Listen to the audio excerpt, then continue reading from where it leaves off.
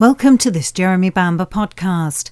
Sheila Caffel was Jeremy Bamber's sister, who died in the tragedies on the 7th of August, 1985. In this episode, we'll discuss some of the evidence surrounding Sheila's life and her serious mental health problems, much of which the jury didn't get to hear about at the trial. On the 18th of July 1957, young unmarried hotel receptionist Christine Webb gave birth to a healthy baby at Springfield in Bath. The birth was registered 3 days later, and the baby was given the name Phyllis Webb, and she was immediately up for adoption with the Church of England Society. Christine's father had made the decision that Neville and June Bamber would provide a caring and loving, safe upbringing for his grandchild. On the 15th of October 1957, the adoption was completed and the infant's name was changed to Sheila Jean Bamber. Neville and June doted on Sheila, who thrived in their care, a child whose unique and complex personality would soon develop. For the most part, Sheila was happy, although she had numerous insecurities and could be very demanding, requiring constant reassurances which continued and increased throughout her life. When Sheila was 4.5, June and Neville completed their family when they adopted 8-month-old Jeremy. Sheila was a fun sister who always looked out for her younger brother, and the siblings spent a lot of time together on the farm before they went to separate boarding schools. Sheila had a great sense of humour. Jeremy recalls, "Sheila had a running joke with my dad. She always bought Dad's slippers for Christmas, whether he needed them or not. Each year she would parcel up Dad's slippers in different shapes or add weight, like a log or something funny, so that we would all think she'd bought him something different. Then when he opened it up, it would be slippers, of course, and we'd all laugh." She had a very mischievous sense of humour. Sheila loved listening to music and singing. She would always switch Dad's Radio 4 to Radio 1, and when he got up in the morning would find Radio 1 blaring out, and it always made us giggle. Approximately 6 miles from White House Farm is Malden Court Prep School, which was attended by Sheila until she was 10. Then she attended Moira House Girls' School in Eastbourne, joining mid-term, and so friendships among the students had already been established. Nevertheless, Sheila was very popular and made numerous friends. Always generous of spirit, other girls didn't see Sheila as a threat, despite her striking beauty, because she was funny, with an infectious laugh, and was always extremely good company. She spent time helping other girls do their hair and makeup and advising on fashion tips. For some reason, Sheila was expelled from this school, no doubt owing to her mischievous nature. After this, June and Neville found it difficult to place her in a private school, but she was eventually accepted at Old School, Norfolk. Sheila was very happy here and made a number of friends, and again was very popular. It was now that Sheila earned the nickname of Bams. However, Sheila had growing insecurities and lack of self-confidence began to notice. Regina Knockhold, one of her closest school friends, said, "She was an extremely attractive girl, however she lacked a certain confidence. She needed her friends and was quite demanding of her closest ones. At school she was never able to undertake things on her own."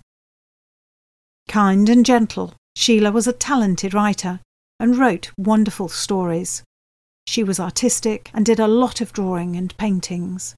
She enjoyed music and also sang very well and wrote out song lyrics to learn them. She enjoyed 60s music like the Beatles, and she would also sing Pink Floyd and Marianne Faithfull songs. As a creative individual, Sheila struggled with subjects like science and maths, but despite excelling in English, art and music, she left school with no formal qualifications at the age of 17. She went to live in London, where she enrolled on a 2-year secretarial course at St Godric's College, a finishing school in Hampstead. Sheila hoped that she'd be able to develop some skills for a stable job. The course began on the 4th of September 1974, but Sheila found no room in the course for her own creativity and left 6 months later. Hoping to develop her creative nature and love of fashion and style, she began her first job as a trainee hairdresser at Robert Fielding's salon, while attending a secretarial course in the evenings. Sheila also worked for a brief time as a trainee hairdresser at John Frieda's. Encouraged by comments from customers at the salon, it was during her time at the hairdresser's that she began to consider a career as a fashion model. Despite having some insecurities, Sheila dressed to impress and turned heads in the street, not just because of her looks, but because of her ability to pick out the right clothes to suit both the occasion and her fun character. Sheila embarked on a career as a fashion model and enrolled at the Lucy Clayton Modelling Agency in South Kensington, and one of her first assignments was on a photo shoot for a Bacardi advert in Martinique. She really enjoyed this job and returned with stories about how many of the girls became sunburnt and the shoot had to be delayed, but they had lots of fun which boosted her confidence. However, this was short-lived, and long-term Sheila struggled with life as a model. She expected to be treated appropriately and professionally by male photographers and soon found that many made unwanted sexual advances towards her. Without reciprocating the affections of men who were in powerful positions, Sheila found that some opportunities for photographic work dried up. Living in London with modelling friends, Sheila invited the 16-year-old Jeremy to stay. Jeremy loved being with Sheila and her friends. They took care of him and showed him the sights of London. Sheila and her modelling friends attempted to eat tissue paper as a way to fight hunger in the search for the ever slimmer body. Fortunately, though, Sheila didn't develop an eating disorder, but she did feel the extensive pressures on her as a young woman trying to build a career in London. In a search to improve her chances of work, she also had breast implants, but with the highly competitive nature of modelling, Sheila found that she lacked the confidence and robust psychology required for such a trying and demanding job, with extensive travel and tight time schedules. Despite not being used to having the aggressive tenacity needed, Sheila still persisted in trying to carve out a stable career. A lot depended on her success because she sought financial independence from her parents and long-term wanted the security that she believed would come with a husband and family life. At the age of 17, Sheila met Colin Caffell in the Three Horseshoes public house in Hampstead. Colin was an art student and 4 years older than Sheila, and something of a dreamer. The relationship quickly blossomed, and within days Sheila took Colin to meet her parents. Colin had concerns about how the Bambas would react to a long-haired art student being in a relationship with their daughter, but his concerns were unfounded, and he was made to feel extremely welcome by Juna Neville. Sheila soon fell in love with Colin, and he became the love of her life, the only man she wanted. The couple were initially happy and spent as much time as possible in each other's company. And in 1975, they moved into lodgings together in London. It was at this time that Sheila discovered that she was pregnant, and according to Colin, he wanted to have the baby, but Sheila wasn't certain. After much thought, it was decided they were too young to start a family, and after Sheila and Juna had received reassurances from the vicar about the moral implications of the pregnancy, it was terminated. The relationship between Sheila and Colin was fractious, and arguments eventually became a normal part of their daily life. When Sheila's fiery temper got out of control, it was common for her to pick up the closest object and throw it, often in the direction of Colin. Occasionally, Sheila would take it one step further, be violent towards him, lashing out in temper, as Colin openly admitted in his witness statement given on the 7th of August 1985, in which he said, "She would also be violent towards me and also smash up my prized possessions." Sheila was very highly strung, and during arguments she would become very violent. Shortly after Colin graduated, Sheila became pregnant again. And this time it was decided that, as Colin was now in a position to find work and offer financial security, they would get married and keep the baby. The wedding took place on the 14th of May 1977 at Chelmsford Registry Office. It was a quiet ceremony with just a handful of their closest relatives attending, but Sheila did state that she wanted her cousins Jacqueline Wood and Anthony Pargeter to be there. Meanwhile, the other cousins, the Beaufleurs and the Eatons, were not invited, although they did attend a reception at a motel a few miles from the village. As a wedding present, June and Neville bought the happy couple a ground floor apartment in Hampstead, which had a garden for the child to play, but sadly, Sheila miscarried a few weeks later, when she was almost 6 months pregnant. June and Neville now wanted Sheila to be closer to them so that they could see her more and June could help, and so offered to buy Sheila and Colin a recently closed post office in Tull St Darcy that had living quarters, a shop and a number of outbuildings which could be converted into a studio for Colin. However, Colin refused the offer as he wanted to remain in London to build his business there. Sheila fell pregnant again, but this pregnancy had to be terminated as the baby wasn't developing properly. And it appears that Sheila suffered from postnatal depression after this very upsetting loss. After she was married, Sheila continued modelling and on one occasion got a placement on a job that was to take place in Tokyo, Japan. Colin admitted that he encouraged her to take the assignment, as he hoped to be able to join his wife after a few weeks because he wanted to visit the Japanese art museums. Unfortunately for Sheila, he never did make the trip. Alone, a long way from home, without Colin and family and friends, she felt completely isolated, and she had little confidence, which now plummeted. In a letter to Colin, she described her feelings of separation and desperation. I'm finding it very difficult to be myself here because in Japan there are only a few English or European models and it's very competitive. Everyone looks at you all the time, which makes me nervous because I feel that I'm being compared by people for looks with the other girls. Therefore, I'm behaving rather nervously. The other girl who I share a room with is very beautiful and chic and sophisticated, unlike me. In a second letter to Colin, she wrote, "Don't get worried when I say this, but I really think I should go to a psychiatrist when I get back. So could you please arrange an appointment for me as soon as possible, and I will be very grateful. I've never felt so confused and unable to control my brain before, and I'd like to get myself sorted out as soon as possible.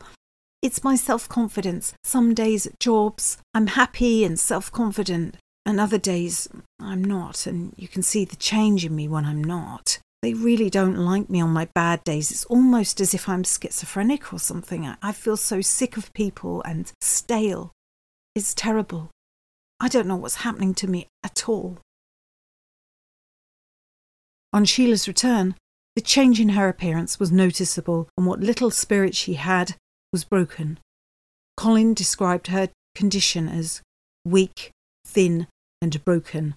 All the bubbles that made up the person I knew were gone.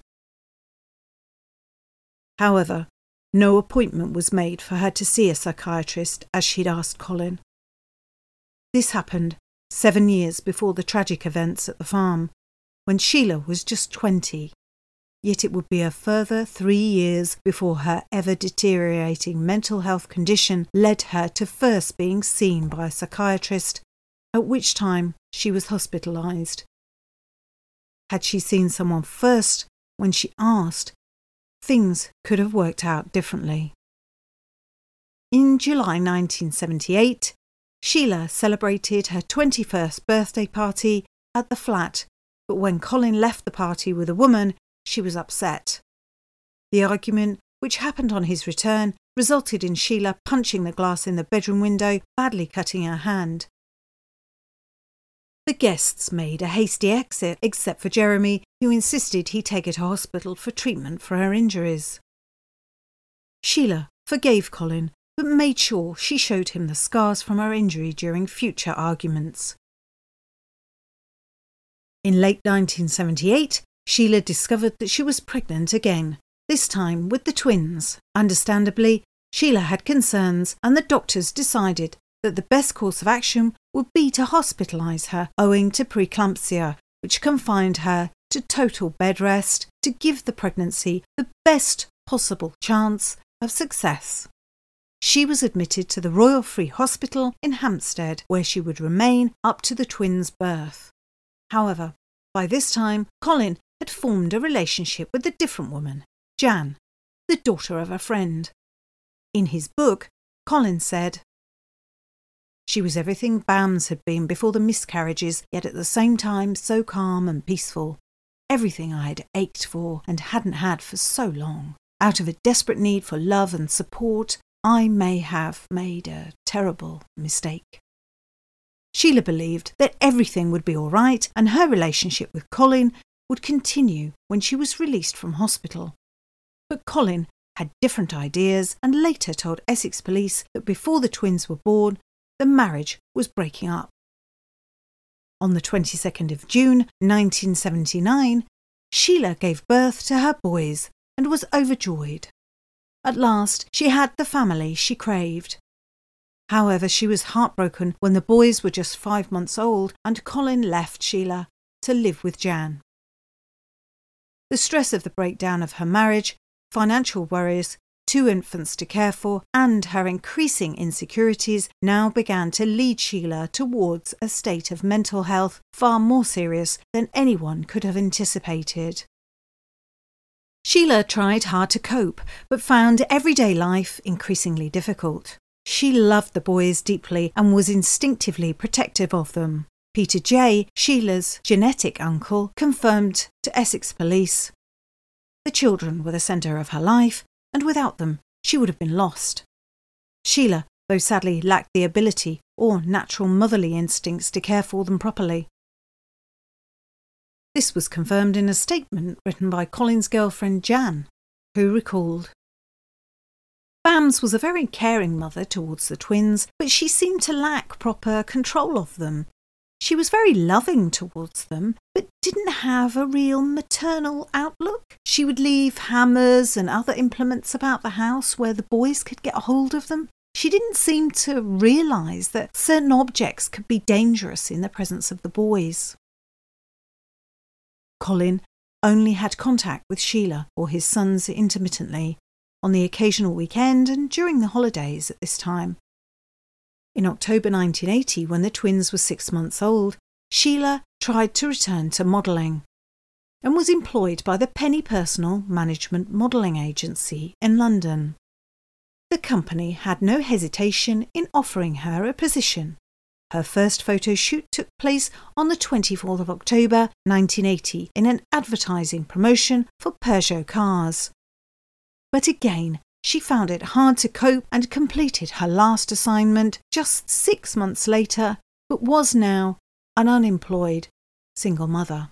Sheila met Iranian Farhad Imami, commonly referred to as Freddie, in 1981, and they immediately struck up a friendship. Freddie realised Sheila was vulnerable and needed a friend. He helped out and would babysit for the boys and also became Sheila's confidant, who she often turned to discuss her problems. However, as much as he was there for Sheila, it was Freddie who introduced her to cocaine, which Sheila took along with other recreational drugs including marijuana, which she smoked frequently with Colin. Unknown to anyone at that time, the use of recreational drugs affected and exacerbated her mental health issues. Camden Social Services became involved with Sheila and the welfare of the boys just before the twins were 7 months old, and she was introduced to Judith Jackson, who became the first foster carer for Nicholas and Daniel. Mrs. Jackson cared for the boys each weekday. Every morning, Sheila took them to Judith's home, and each evening, the twins would be taken home by Mr. Jackson. Judith told the police, "I found Sheila scatty and childish like a 16-year-old child with 2 babies. It was impossible to hold an intelligent conversation with her. She was a loving mother who lacked basic childcare. I also recall that Sheila worked as a domestic cleaner in Hampstead somewhere. She also said she massaged some old man once a week." The boys remained with Judith for 18 months before their care was transferred to Mary, Pat Lester, who explained, "The reason the twins were put into my care was, as far as I can remember, that Sheila was unable to cope with them on her own. This arrangement remained in place until August 1982, when Sheila moved to her flat in Maida Vale. On May 3rd, 1983, an incident occurred which required social workers to become involved with Sheila. Travelling with his mother, Nicholas fell out of a moving taxi, and the head injury he sustained required hospital treatment. Sheila maintained that whilst the taxi was travelling on the North Circular Road, Nicholas had accidentally fallen from the moving car. Nicholas remained in hospital for 3 days. Social workers were suspicious as to how he fell from the vehicle, but sadly, alarm bells did not ring loud enough, and Sheila was not investigated after the incident. When Sheila moved to a different district of London, to a flat in Maida Vale, the foster care, which had helped her and the twins enormously, now stopped. And Sheila was upset about this, as she had relied heavily upon the assistance that the foster carers had provided. Camden Social Services had, however, passed Sheila's case files to Westminster County Council social workers, and she was registered on their books, but they continually let Sheila and the twins down by their lack of involvement.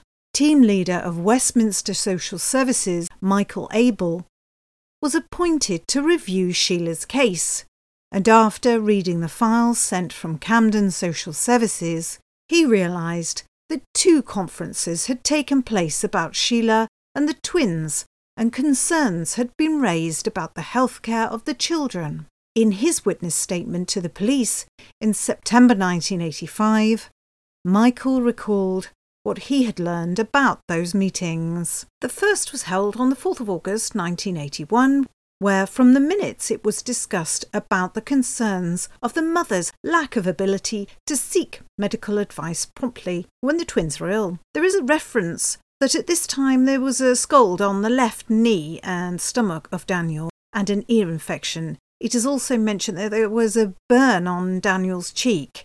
In this conference, Sheila is described as forgetful and disorganised. Not only was Sheila unable to cope, but the evidence here demonstrates Sheila's neglect and probable abuse of the children. Another witness, Sue Ford, gave evidence that Freddie had told her that Sheila had been physically violent towards the boys. He spoke quite a lot about them, especially after having Sheila with the twins and having seen her being violent towards them. He said she used to punch them directly in the face. Very harsh treatment, face directly. Colin Caffell, Sheila's ex-husband and the twins' father, also disclosed in evidence. Sheila was daydreaming a lot and seemed to be in a world of her own. As a result, the children were prone to accidents. Social services did not investigate the cause of any injuries to the children. Had they done so, they may have been alerted to Sheila's deteriorating mental health and have realised the possibility that the children could be in very real danger. After the tragedies, Jeremy told the police that the discussion at the table that evening prior to the tragedies concerned the possibility of the children being fostered again. When the Eatons and Beaufleurs heard about this, they asserted to Essex police that Jeremy was lying and gave evidence to the police that they flatly refused to accept this being discussed. It is generally agreed that under no circumstances would June and Neville have agreed to or even discuss such a thing. DSI Ainsley made a report in order to have Jeremy charged with murder. In his interim report to the DPP in September 1985, he stated, "I think it's only right to say that Jeremy is the only source of such a suggestion, and he has been quite active in spreading this information, or, as I would believe, misinformation. Every person who knew Ralph Neville, June and Sheila are all agreed that this is an outrageous suggestion and would never have been suggested or entertained by these persons, not forgetting the natural father, Colin Caffell, whose authority would have been required and, I might add, not forthcoming." In his final report to the DPP in December 1985, written to commit Jeremy to court, he then informed the DPP. There was mention of foster parents along with other solutions. I think it only right to say that Jeremy is the only source of such a suggestion. Every person who knew Neville, June and Sheila are all agreed that this is an outrageous suggestion and would never have been suggested or entertained by these persons. DCI Ainsley lied yet again, as by November 1985 he had a minimum of 8 witness statements written by social services and foster carers of Nicholas and Daniel. He also had a statement from Colin's mother. I remember just after Sheila's second illness, I spoke to June Bamber on the phone. She conveyed to me then of her concern that through Sheila's illness, the boys might be put into foster homes. Yet this information was not disclosed to the jury, and they were told that Jeremy lied and was the only source of this information. Living on her own with 2 small children exacerbated Sheila's insecurities and her confidence issues, and she became obsessive about her appearance, constantly asking friends how she looked. This is a factor which many of Sheila's friends would refer to in their witness testimonies. Jane Robinson said sometimes she would come around before she went out asking her opinion on her looks and appearance. However, from July 1985, Sheila's appearance dramatically changed, and by this time she was working part-time 1 morning a week as a cleaner. Her employer, Mr. Williams, said he felt sorry for her. Her general appearance was untidy and she smelt quite badly of body odour. Normally her clothing was quite unkempt, and on one occasion I noticed she had a lot of holes in her tights. In fact, after the tragic events of the 7th of August 1985, Mr. Williams did not recognise the beautiful, well-groomed Sheila depicted in newspaper articles as the same untidy and unkempt girl who had worked in his store just a matter of a few days earlier. He stated to Essex Police, "The Sheila working for us was not recognisable as the girl in the papers, though I accept it was the same person." In 1983, Sheila's GP had made a private referral for her to see a Harley Street consultant psychiatrist, Dr. Hugh Ferguson. This was paid for by Neville and June as a means of avoiding a lengthy wait for NHS treatment. Sheila was admitted to St Andrew's Hospital, Northampton. Dr. Ferguson's witness statement the day after the tragedies said that Sheila first started to experience schizophrenic symptoms in her early 20s. He said, "When I first saw Sheila, I diagnosed that she was in a state of acute psychosis and had been so for about 2 weeks. It was evident that she'd been depressed and unconfident for the previous 18 months and had an increasing sensitivity about other people. The history of her case was of a slow onset followed by an acute breakdown, inferring a poor outlook. During her treatment, I found that Sheila had bizarre delusions about possession by the devil and complex ideas about having sex with her twin sons. She thought her sons would seduce her and saw evil in both of them. In particular, she thought her son Nicholas was becoming a woman-hater and was a potential murderer. She said she felt as if she was caught up in a coven of evil.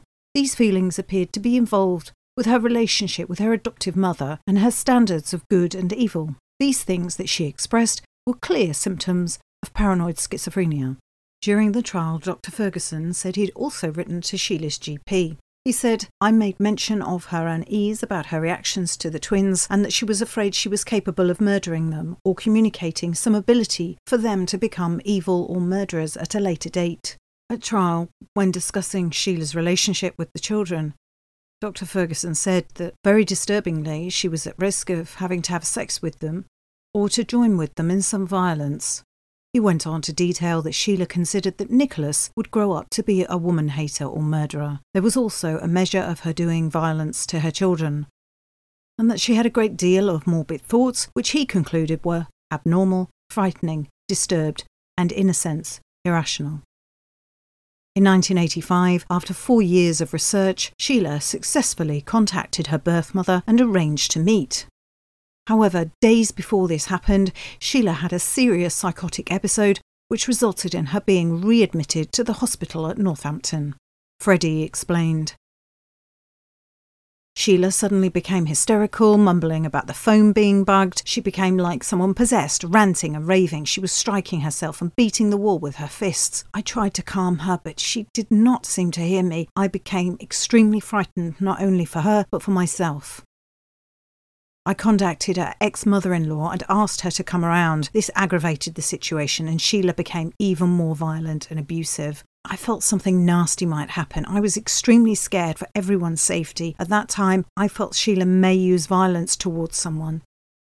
This carried on until her father arrived in the morning and arranged for her admission into hospital again. One doctor who went to Sheila's flat that night stated, "It's fair to say that if this woman's family had not been due to admit her to a hospital, I would have arranged a formal admission to the nearest mental institution." And Colin Caffell gave evidence that the doctor had said it was a good thing that my mother had called when she did. It was a wonder that Bams hadn't done any harm to herself already, or anybody else for that matter. Dr. Ferguson said that when he examined her on this occasion, she was found to be psychotic and, this time, thought that her boyfriend Freddie was the devil. Sheila now also admitted that she used marijuana and smoked cocaine fairly frequently that year. Dr. Ferguson's notes to this statement recalled the use of amphetamine, and he reported her condition would certainly be exacerbated by use of illicit drugs.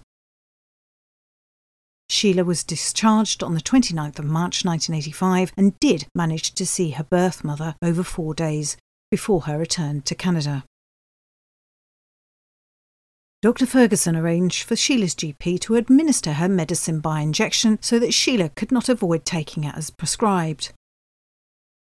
This was fortnightly by attending the GP for injections.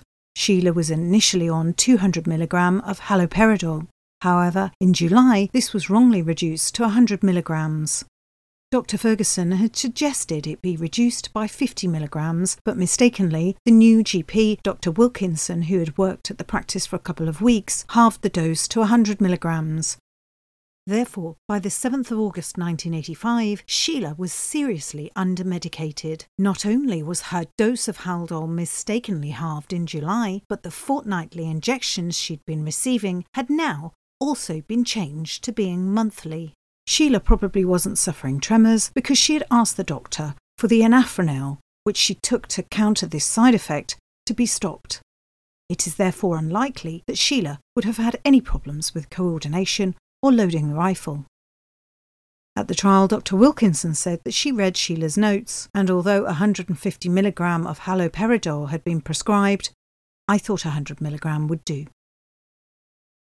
In addition, the injection, which was supposed to be each fortnight, had been inadvertently prescribed to be administered monthly. Therefore, the effectiveness of the drug had diminished catastrophically by the time of the tragedies. From the time of her second hospital admission, Colin gave evidence that the children were in his care 95% of the time, and that he only visited Sheila with them irregularly and infrequently, and said, "Upon her release from hospital, I saw Sheila a few times with the boys. The lack of contact with the twins possibly further exacerbated Sheila's vulnerability." And at trial he stated, "Sheila missed the children, getting desperately upset at the thought of anyone taking her children away from her."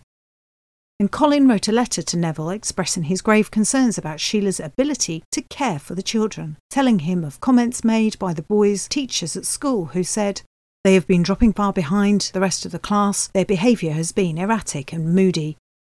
The letter also stated that Colin's mother had said, "On most days, they had to dress themselves and fetch their own breakfast and then attempt to wake Mummy to take them to school." The day after Sheila was released from hospital, she spoke to teenager Helen Grimster at White House Farm. Helen told Essex Police, "She asked me if I'd ever thought of killing myself, and she said that she contemplated suicide on more than one occasion. She also said that she'd got to get rid of the evil in the world, and she kept going on about this."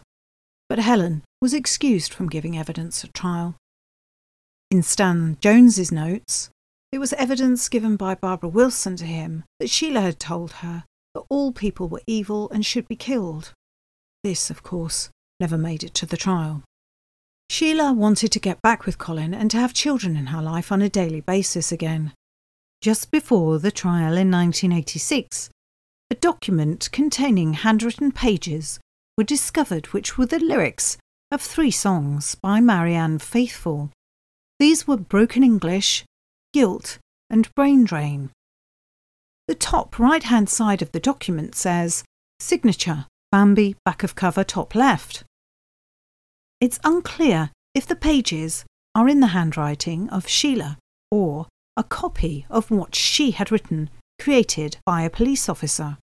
However, when they're compared to the letters which are known to have been written by Sheila, there are some distinct similarities in the writing, the style, and the formation of letters. It's highly probable that these are copies of the original pages Sheila wrote. The songs are all emotional and deep in their meaning. It is often the case that people relate the lyrics of a song to their emotional state, and they can become very personal to that individual. But in Sheila's version, the lyrics have been altered. The song, Broken English, has been changed from could have come through any time to put a gun through any time. This song also contains the lyrics, lose your father, your husband, your mother, your children. What are you dying for? It's not my reality. The song, Guilty, contains the chilling lyrics, if I could get away with murder, I'd take my gun and commit it. Prior to trial, Jeremy Bamber's defence barrister, Geoffrey Rivling QC, obtained a copy of the vinyl record to listen to. However, the alteration of the lyrics by Sheila was never disclosed to the jury and never used in any part of Jeremy's defence. This is a surprising omission considering the implications of what these songs indicated was the state of Sheila's mind. Sheila wanted to get back with Colin and to have children in her life on a daily basis again. Colin was fully aware of this and gave evidence that during discussions she made it quite clear that she wanted me back. She also wanted the boys back. Sheila told friends she believed it was only a matter of time before this would happen and then they could once again live as a happy family. When Sheila attended a barbecue at a friend's house on the 1st of August, knowing that Colin, who was no longer in a relationship, would be there with the twins, Sheila made a special effort to look as beautiful as possible. People couldn't help noticing and said that they were like a normal family, and Colin was commenting on how good Sheila looked. And to see them as a family, they seemed loving parents. They both got along well together and were quite friendly.